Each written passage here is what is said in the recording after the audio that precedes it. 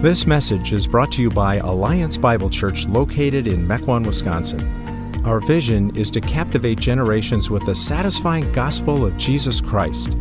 For more information about Alliance Bible Church or other resources, please check out our website, myabc.church.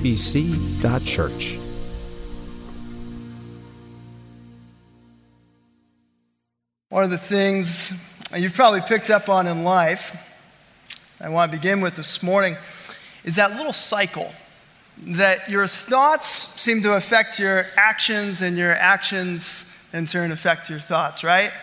We've all noticed this at times, that what we believe and what we think and what we feel tends to affect what we say and what we do and what we listen to, and then the cycle starts all over again. But then we have these little moments along the way in that cycle that can put a little chip in our confidence, a little dent that can say all kinds of things about us. Don't we have those? A while back, I came across a story, an interesting example with this, with an elephant. An elephant. Did you know that in Thailand, they have competitions where they pit one adult male elephant against 100 men in a game of tug of war. And do you know who wins? The elephant. Every time. Hands down, the elephant wins. Thousands of pounds of weight, thousands of pounds of pulling power, and the elephant just plows right through it. It's amazing. It's amazing to watch. You got to go on YouTube, check it out. But that same elephant can have a little half-inch rope and a wooden peg nailed into the ground and be completely unable to pull it out. Completely unable to go anywhere. It's because, as a baby calf, that elephant has been trained when it was that young, when it couldn't pull out that stake, that it can't pull out that stake. And so, thousands upon thousands of pounds of pulling power is rendered useless against one mental shackle. One. And in your life, my life, we can have something that's put a dent in our confidence, just like the elephant. We can have dents in our confidence. We can see how a little chip in our thoughts can affect our actions. And the message of those dings and dents, they could be anything, all right? They're not just about pulling up wooden stakes, okay? Some of us experience this when we walk through the Bayshore Mall. We feel the dings and dents that we've picked up along the way in our confidence that make us feel like we need something more.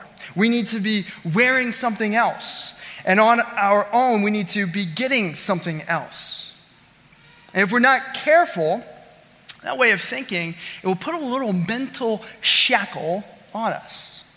Specifically, probably on your wallet, guys. Now, you may experience this same issue, though, in an argument, some kind of disagreement. If it presses on one of those dents, one of those chips enough where you feel that pressure on your confidence. And so you just want to relieve that pressure. And so some of us, we just give up, right? Like the elephant, we just give up. And we do that enough times, it starts to create a tradition that just says, it's just not worth it. We just don't argue about this stuff, right? Others of us, it had the opposite effect, right? You have to be right. You have to have all the right answers because there's a ding in your confidence, and every time that you feel it pressing on you, you just go there. You have to make sure that there's no question mark on your confidence. But any of these pressures on our thinking, your thinking, they can have dramatic effects. They can effectively erode our confidence. And this is something that all of us experience at one point or another. Nobody gets excluded. It doesn't matter how insulated you might be, eventually you will have to deal with the prevailing winds of our day and life that push back and try to chip and dent and pressure you. And specifically, as a Christian, how do we deal with those pressures, the chips, the dents in our confidence, in our faith that we encounter every day. They're dressed up like offers of acceptance, of security, of real intelligence, maybe real spirituality, and more. This morning I want to dive into this issue. I want us to look at it from a passage of Scripture that underscores for us as Christians our source of confidence in the face of all these different kinds of pressures, from all these different ways of thinking and traditions that are different, that are filled with all types of promises. And I want us to look at it this morning from Colossians chapter 2, beginning in verse 6. Colossians chapter 2, beginning in verse 6. Now, in many ways, very little has changed from the context that this passage was penned in over 2,000 years ago, almost 2,000 years ago. If you imagine, if you were one of the Christians, one of the early Christians that first received this letter, imagine the context that you would have lived in when you got this letter. For you, you would have maybe felt as if your faith was pretty new. Christianity might have felt as if it was brand new compared to the claims of the Greek traditions. Additionally, some of the things that the early Christians were doing in that day and time, they would have flown in the face of how to be financially successful in a trade city like Colossae. And certainly, those early saints, hearing this letter, they would have been well aware of all the Greek and the Roman gods with their inspiring temples that were in Colossae. Around every corner, you'd find another one. And they were filled with all kinds of art and statues depicting that god's success. And there you were on your way to the house church. You might have felt intimidated. They would have also been confronted with all kinds of philosophies of that day as a trade city. They would have been extolled with famous names from centers of thought like Athens. And with the extremely promiscuous culture of the ancient world, sexual temptations would have bombarded the saints from every corner. As I said, not much has changed in 2,000 years. And it's into that environment of pressure and erosion, with all those prevailing winds, that the Apostle Paul penned the words that we have here. Verse 6 of chapter 2.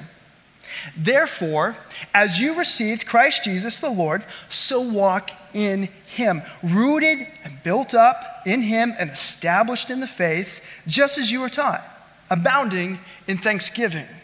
See to it that no one takes you captive by philosophy and empty deceit according to human tradition, according to the elemental spirits, or your translation might say the basic principles or forces of this world, and not according to Christ.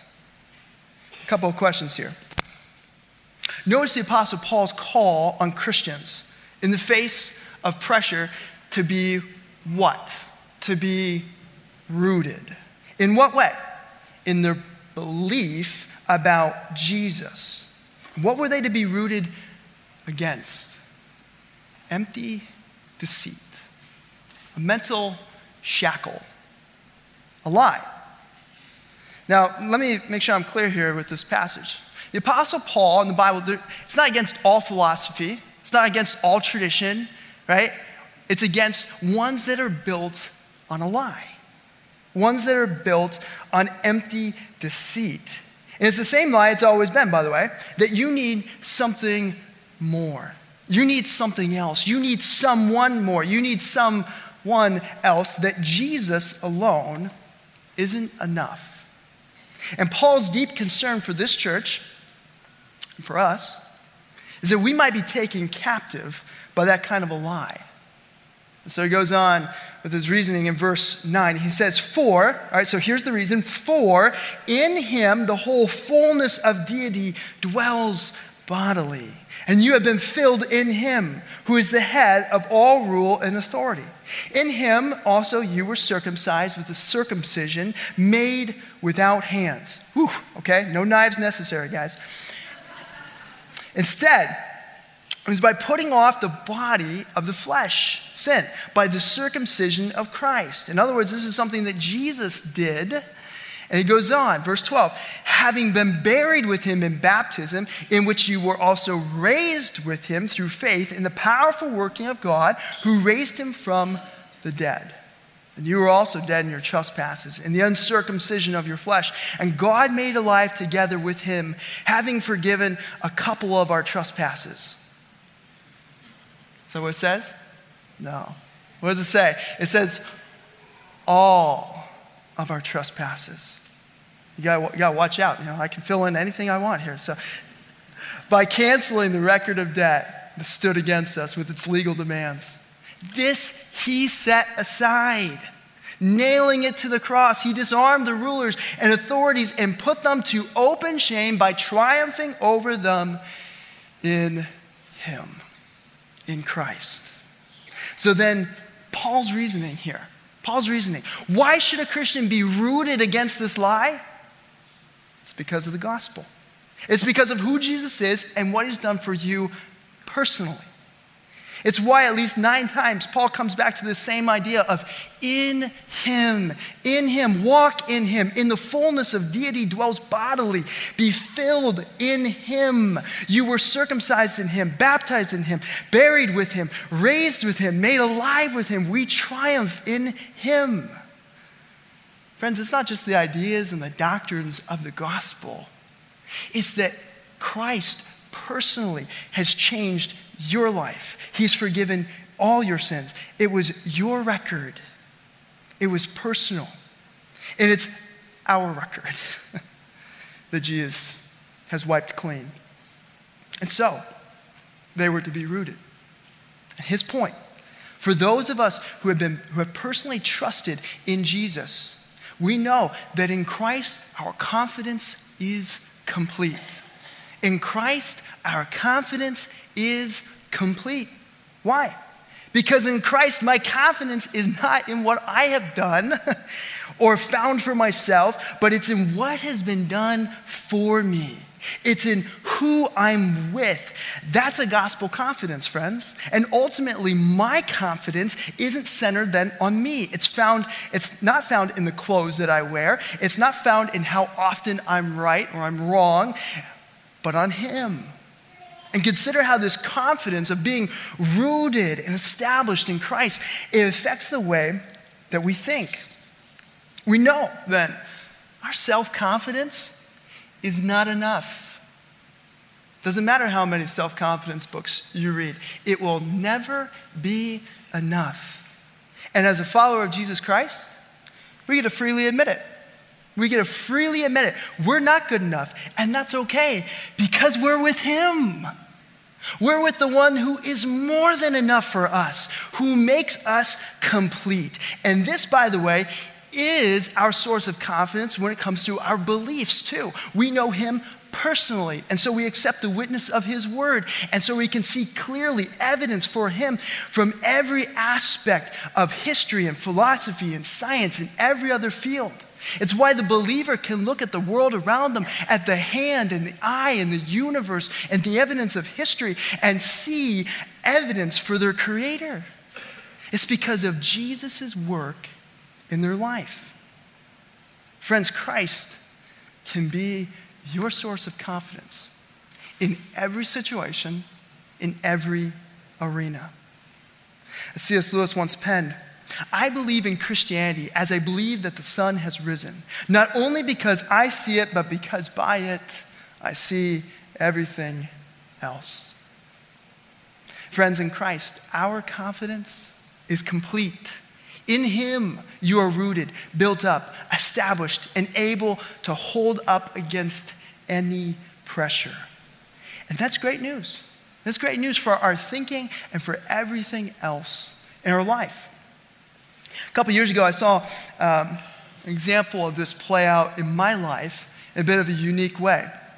It was one evening that I came across a philosophical argument to our faith that I had never heard before.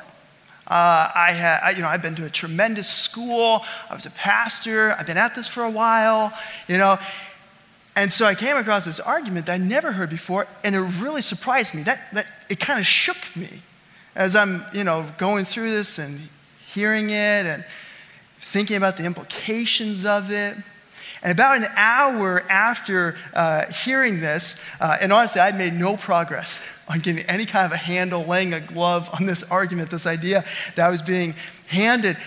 And yet my response, after about an hour, thankfully, was to pray. Was to get on my knees next to my bed and to pray. See, because even though I wasn't sure how to handle this argument, I know Jesus personally. My confidence is in him. And so I took the problem to him. And let me tell you, it was 6 months before I had figured out a solution to that argument, before I was able to resolve it. But what if my confidence, what if my faith was put on hold until I could resolve it? What if it took me 6 months of lying with my faith undone to resolve this? And what would that say? What would that say about my confidence? What would it say about where my faith was rooted? I think the answer to that starts to shed some light on what it looks like to be a captive to some other way of thinking, described in verse 8. And then we can start to see what happens to a captive here. What happens to the captives in verse 8? Friends, where we turn in the face of pressure says a lot about where we draw our confidence from. It says something about where some of our roots are.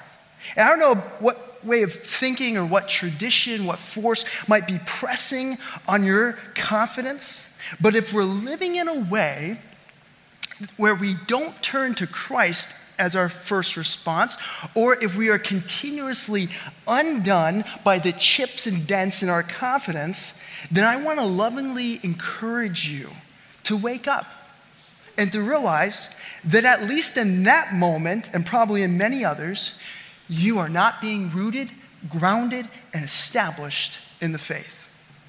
That your confidence is being captivated by something or someone other than Christ. That's what verse 8 is about. Look back at it with me. See to it, this is your responsibility, this is a command, that no one takes you captive by philosophy and empty deceit according to human tradition, according to the elemental spirits of our world, and not according to Christ. Friends, the thinking of your mind can hold you captive to all kinds of lies. Or as it said in the text, empty deceit. There's an old saying that I think sums this up well, that sin, deceit, will take you farther than you want to go, keep you longer than what you want to stay, and cost you more than you want to pay. The Apostle Paul will go on in the next portion of this chapter. And he's going to list several examples of what can happen because of a Christian's thinking fallen captive. And he lists several examples. Here's a couple of them. One, an obsession about what you eat, drink, and your body. An obsession about what you're eating, what you're drinking, and your body. Number two, treating your body with harshness. Number three, being prideful and wrapped in your own thinking or in legalism. Four, having a false spirituality by being obsessed with visions or worshiping angels. And then the fifth one, letting fear of other people's judging you determine your priorities instead of Christ. Letting the fear of other people's judgment determine your priorities. Let's be honest here. Being a captive to a lie that's resulted maybe in one of these, but maybe in something else, it's not too hard to imagine. It's not too hard to imagine because every last one of us have been captives and at times still fall captive to false thinking. And I would bet that with great sadness, we can probably remember or currently know a friend or a relative that allowed themselves to be captive long enough to ruin their life. We watched as that chip in their confidence grew into captivity. We watched in sadness as they pushed away godly influences, as they pushed away godly commitments and habits, and as they eventually pushed away Jesus altogether. We saw it. The mind is a powerful force. And if we fall captive to the mental shackles of empty philosophies and traditions, there's little surprise when the result is an empty life. And that's not what Christ wants for any of us. That's not his plan. And that's why it's so important that we guard against being taken captive by other ways of thinking, and instead we continue with Christ and grow in our confidence of him so that we can avoid being a captive. Let's look at that closer. How do we avoid being a captive? How can we instead, as verse 6 describes, be rooted, built up in him and established in the faith, just as you were taught, abounding in thanksgiving? Well, the best way to avoid being deceived by a counterfeit is being joyfully familiar with the genuine. By being joyfully familiar with the genuine. It's like Cheerios. Yes, Cheerios. My family and I were Aldi shoppers. And if you know anything about the Aldi grocery store, okay, you know that they are the king of the off-brand products, right? Who's an Aldi shopper? No, don't raise your hand. It's okay. And in my opinion, the one product they can never get right is the Cheerios. You ever had the Cheerios from Aldi? They taste like styrofoam and milk, you know? It's horrible. But you wouldn't know that if you didn't know what the original was. If you didn't like the original to begin with, you wouldn't know the difference. Paul's encouragement here is to watch out for the off-brands, to continue in the faith just as you were taught. Don't let anyone deceive you into thinking that you need something else. And what is that faith that we were taught to continue in? It's the basic truths of the gospel message detailed in verses 9 through 15 here. That Christ, the Son of God, has paid for and forgiven all of our sins through his death, burial, and resurrection, triumphing over all. And we receive this grace by faith. Faith alone. The gospel message. As you become more and more rooted and established in the message of Jesus, that it's Jesus plus nothing is our everything. And as you grow in understanding that truth, then it becomes easier and easier to spot the counterfeits with promises of Jesus and something more, and someone else, something else. Friends, nothing more than Jesus is needed. In Christ, our confidence is complete. C.S. Lewis captured well in The Weight of Glory, he wrote, "He who has God and everything else has no more than he who has God alone." In Christ, our confidence is complete. I'll conclude with this encouragement. We have a potted plant of flowers on our back deck. And I got it for my wife for Mother's Day. You know, that's great gift, guys. Well, the other day, we came out into the porch, and my wife pointed out that the flowers were not looking so good. They were drooping everywhere. It was just looked in sorry shape. I bought those. And so she took the pot, and she moved it to a spot on our deck where we would get full sun. Gave it some water. I came back a couple hours later. I was stunned. I was absolutely stunned. This plant that looked so sorry and droopy a couple moments ago is looking healthy and full, and all the petals are open, and all the leaves and stems, everything's extending upward, just embracing the light. And I thought to myself, what a perfect picture. What a perfect picture of how we, as a follower of Jesus, are to respond to the gospel that we are to bask in its light, to soak up its nourishment. And as a result, it emboldens us and it strengthens us where we are confident, rooted, and established in Jesus. Amen? Let's pray together. Father, Lord, this is what we need. Lord, we need to be rooted, established, confident in you. And Lord, for the places, the times, the moments, God, the seasons of our life where we've fallen captive to the wrong thinking and we've watched as everything got shipped out in our life and started to get ruined. Lord, would you bring us back? Would you begin to restore, to renew through your gospel our trust in you? Lord, some of us have fallen captive for longer than we would like to admit. And God, we need to turn to you in this moment.